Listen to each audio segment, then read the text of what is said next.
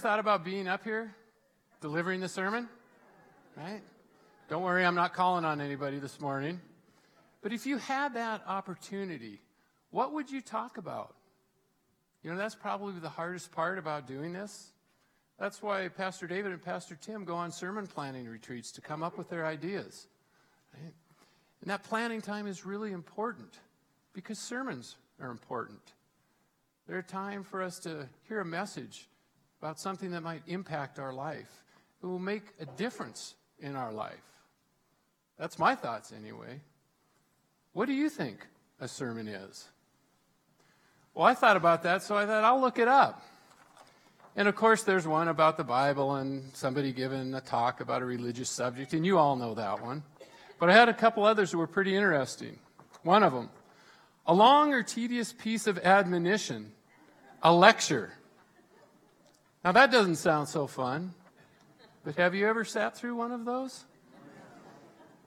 Number 2, a long talk in which someone advises other people how they should behave in order to be better people. Really?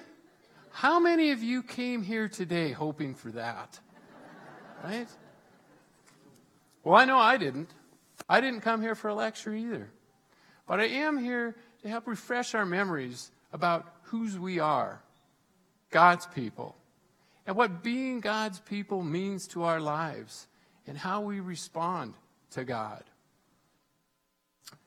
Now, I know that sounds like a lot, so I want to focus our attention by asking one question. A question that's been around as long as there have been people. A question that I've thought and prayed about in my life for years. And I know that many of you have also. A question that's at the very heart of our existence as Christians. And that question is, why am I here? Not me standing up in front today, but for all of us as God's people. Why am I here? What is it, Lord, that you want or need or expect of me? Now, you may have thought about this in other words, like, what is the meaning of life? What is my purpose? Does my life matter? I lift this question up for us this morning as Christians. Why am I here? Now, as you listen to our scripture readings this morning, I just ask you to begin thinking about that question. Why am I here? Kim, can you read for us, please?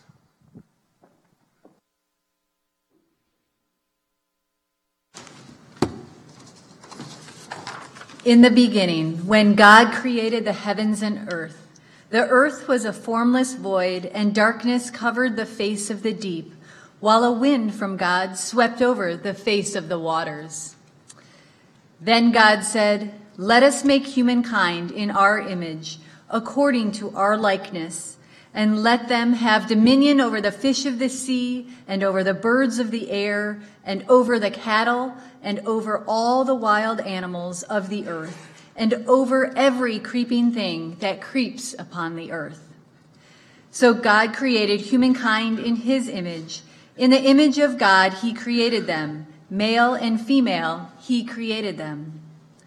God blessed them, and God said to them, "Be fruitful and multiply, and fill the earth and subdue it, and have dominion over the fish of the sea, and over the birds of the air, and over every living thing that moves upon the earth." God said, "See, I have given you every plant yielding seed that is upon the face of all the earth, and every tree with seed in its fruit. You shall have them for food. And to every beast of the earth, and to every bird of the air, and to everything that creeps on the earth, everything that has the breath of life, I have given every green plant for food." And it was so. God saw everything that he had made, and indeed it was very good. And there was evening, and there was morning, the sixth day. Beloved, let us love one another, because love is from God. Everyone who loves is born of God and knows God. Whoever does not love does not know God, for God is love. God's love was revealed among us in this way. God sent his only Son into the world so that we might live through him. In this is love, not that we loved God, but that he loved us and sent his Son to be the atoning sacrifice for our sins. Beloved, since God loved us so much, we also ought to love one another. No one has ever seen God. But if we love one another, God lives in us, and his love is perfected in us. We love because he first loved us. This is the word of God for the people of God. Thanks be to God. Thank you, Kim. Let us pray.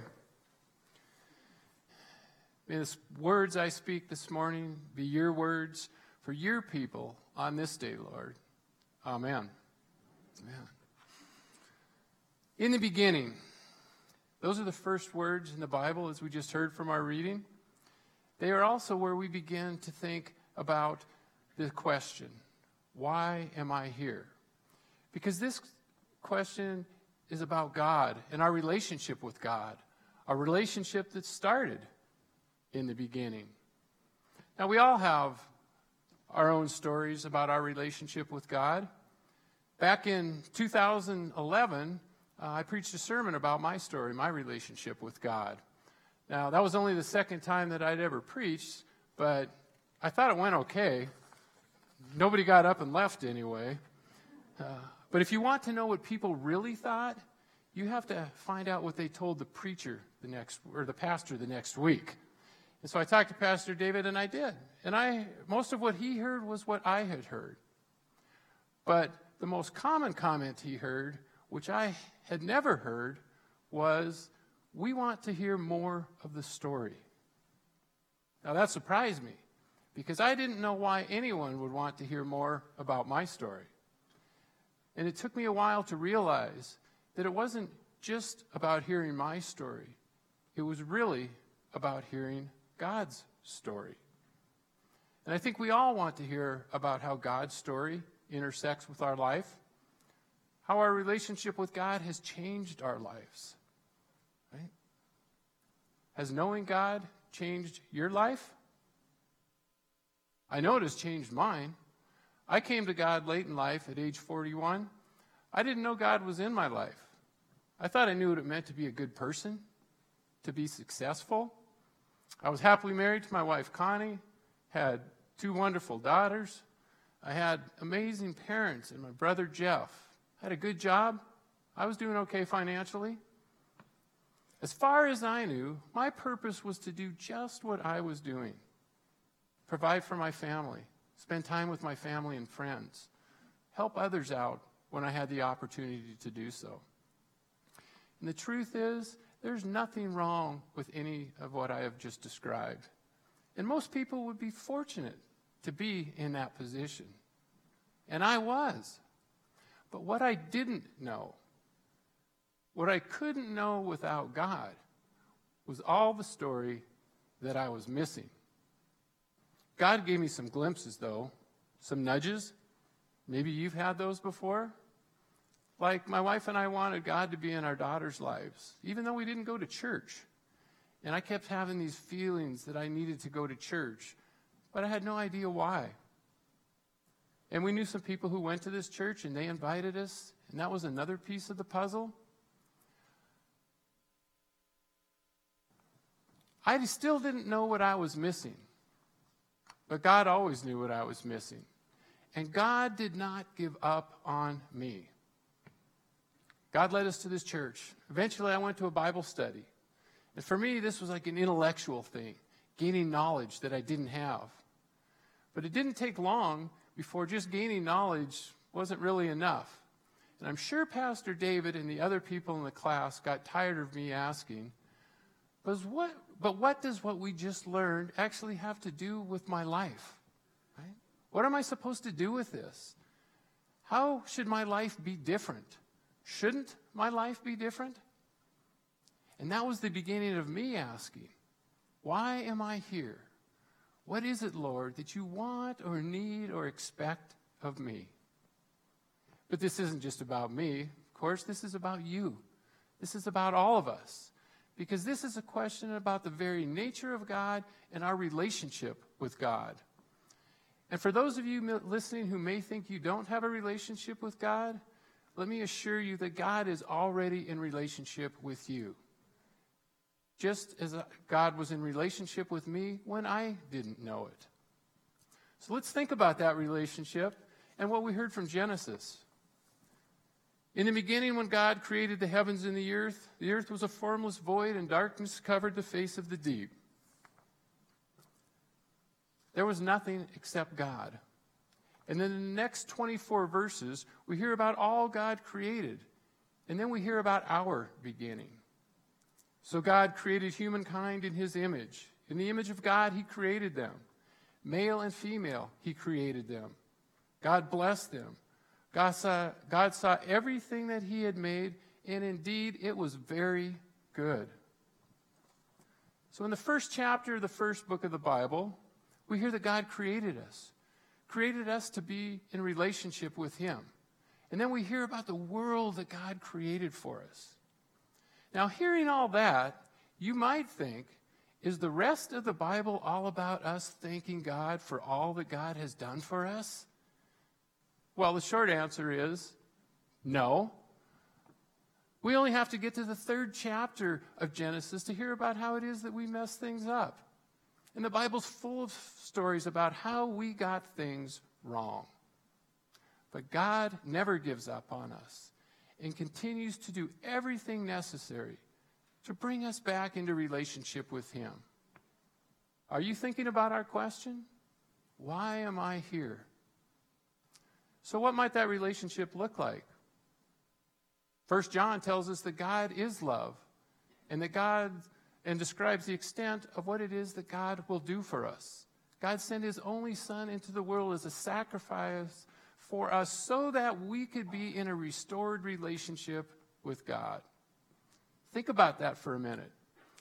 That God not only gives us life, but the offer of life in a loving relationship with him. Now, all this took a while to sink in for me, because I came to church thinking that everything I had was due to my accomplishments. Maybe that thought has crossed your mind at some time. I did all this myself. Really? What about the birth of a child? I remember both of my daughters being in the hospital waiting, listening to women in various stages of labor and waiting, trying to be helpful to my wife and still waiting. And then comes the time when the waiting is over, and I realized that, holy heck, this thing is really going to happen. And a new life emerged. Now, how could I have experienced that and not known that there was more at work than just us? God loves us, and God is at work in our lives. So how do we respond to what God has done for us? What does God want us to do? To know him, to have a relationship with him. But a relationship is only as strong as the commitment of both parties. So we have our part to do. We know the extent of God's love for us. So one part of the answer to our question is clear. Why am I here? To love God. But there's more to this. And I want to talk now about an idea that's often overlooked, but that's really crucial to understanding and answering our question. I want you to think about a relative that you just really, really love or loved. Someone who isn't your parent. And why did you love them so much? Was it because they gave you the biggest check or the best gift on your birthday? Or was it because of something else you received from them? Their time, their attention, their guidance, their unconditional love for you that they showed you in so many ways. Right? One of the earliest and oldest recollections I have of this was my granny, my great-grandma. Every memory I have of her from the day I was born until the day she died when I was in high school reminds me of how much she loved me. I can picture her smile lighting up her face when she saw me, and her arms open wide to give me a hug, and how she always treated me as someone special. And when she told me she loved me, I could just feel that that was true. And because of how she loved me, I loved her very, very much. Do you have someone in mind now that makes you feel like that? Well, let's push a little further. So this love that I had for my granny started with her, but it was nurtured and it grew because I let her love me. I could have refused her love. I could have spent time with my friends or doing other things other than being with my granny. Or even when I was with her, I could have done something other than actually really spend time with her. Right? And even if I had done that, she still would have loved me. But the truth is, we do those things sometimes, even to the people who love us. Right? But if I had refused her love, then the love that we had between us would have been lessened. If I had not accepted all the love that my granny offered to me, our whole relationship would have been diminished. Now, what about the love God has for you? I've already mentioned some examples of all that God's done for us. God created us, He blessed us, He provided for us, sent His Son into the world as a sacrifice for us. But verse 19 of 1 John makes a really important point for us to understand in our relationship with God, which is, we love because He first loved us. Remember that. We love because He first loved us. Now, the idea that God first loved us often gets lost in what we know about loving God. We think that our actions of loving God are about something we do, about something we have accomplished. But love is possible because of what God is already doing in our lives, loving us first. We hear a lot about us loving God, but not a lot about letting God love us. But to be able to truly love God, we need to fully accept all the love that God is offering to us, just as we let ourselves be loved by that favorite relative. God is always loving us. The question is, will we let God love us? Now, sometimes loving God or letting God love us can be difficult. Maybe we feel that God has let us down somehow, or we're facing medical or financial issues, struggling with depression or addiction, or any number of other issues. It can be hard to open up and let ourselves be loved, even by God. But only when we let God love us, when we truly accept all that God offers to us, are we then able to fully love. Why am I here? To let God love me. So once we love God and let God love us, are we done?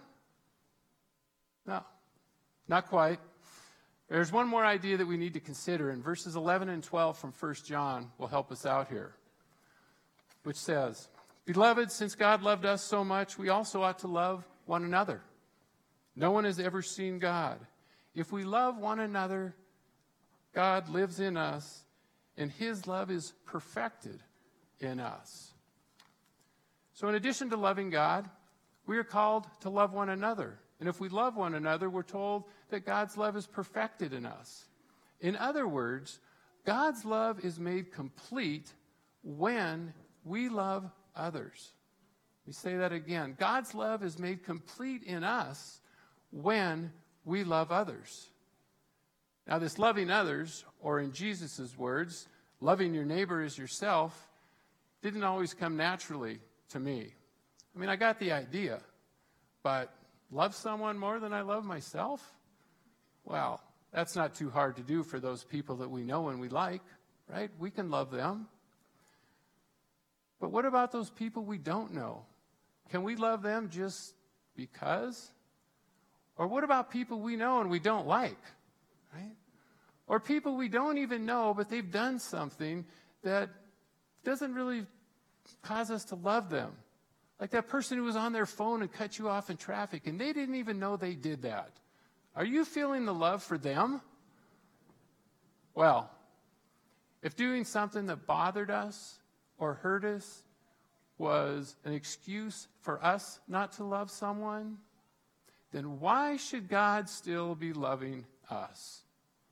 The Bible's full of stories where we have not done what God hoped or wanted for our lives, yet He loves us. And our lives are full of those stories too, where people have done something other than what we may have wanted, and it caused us to hurt.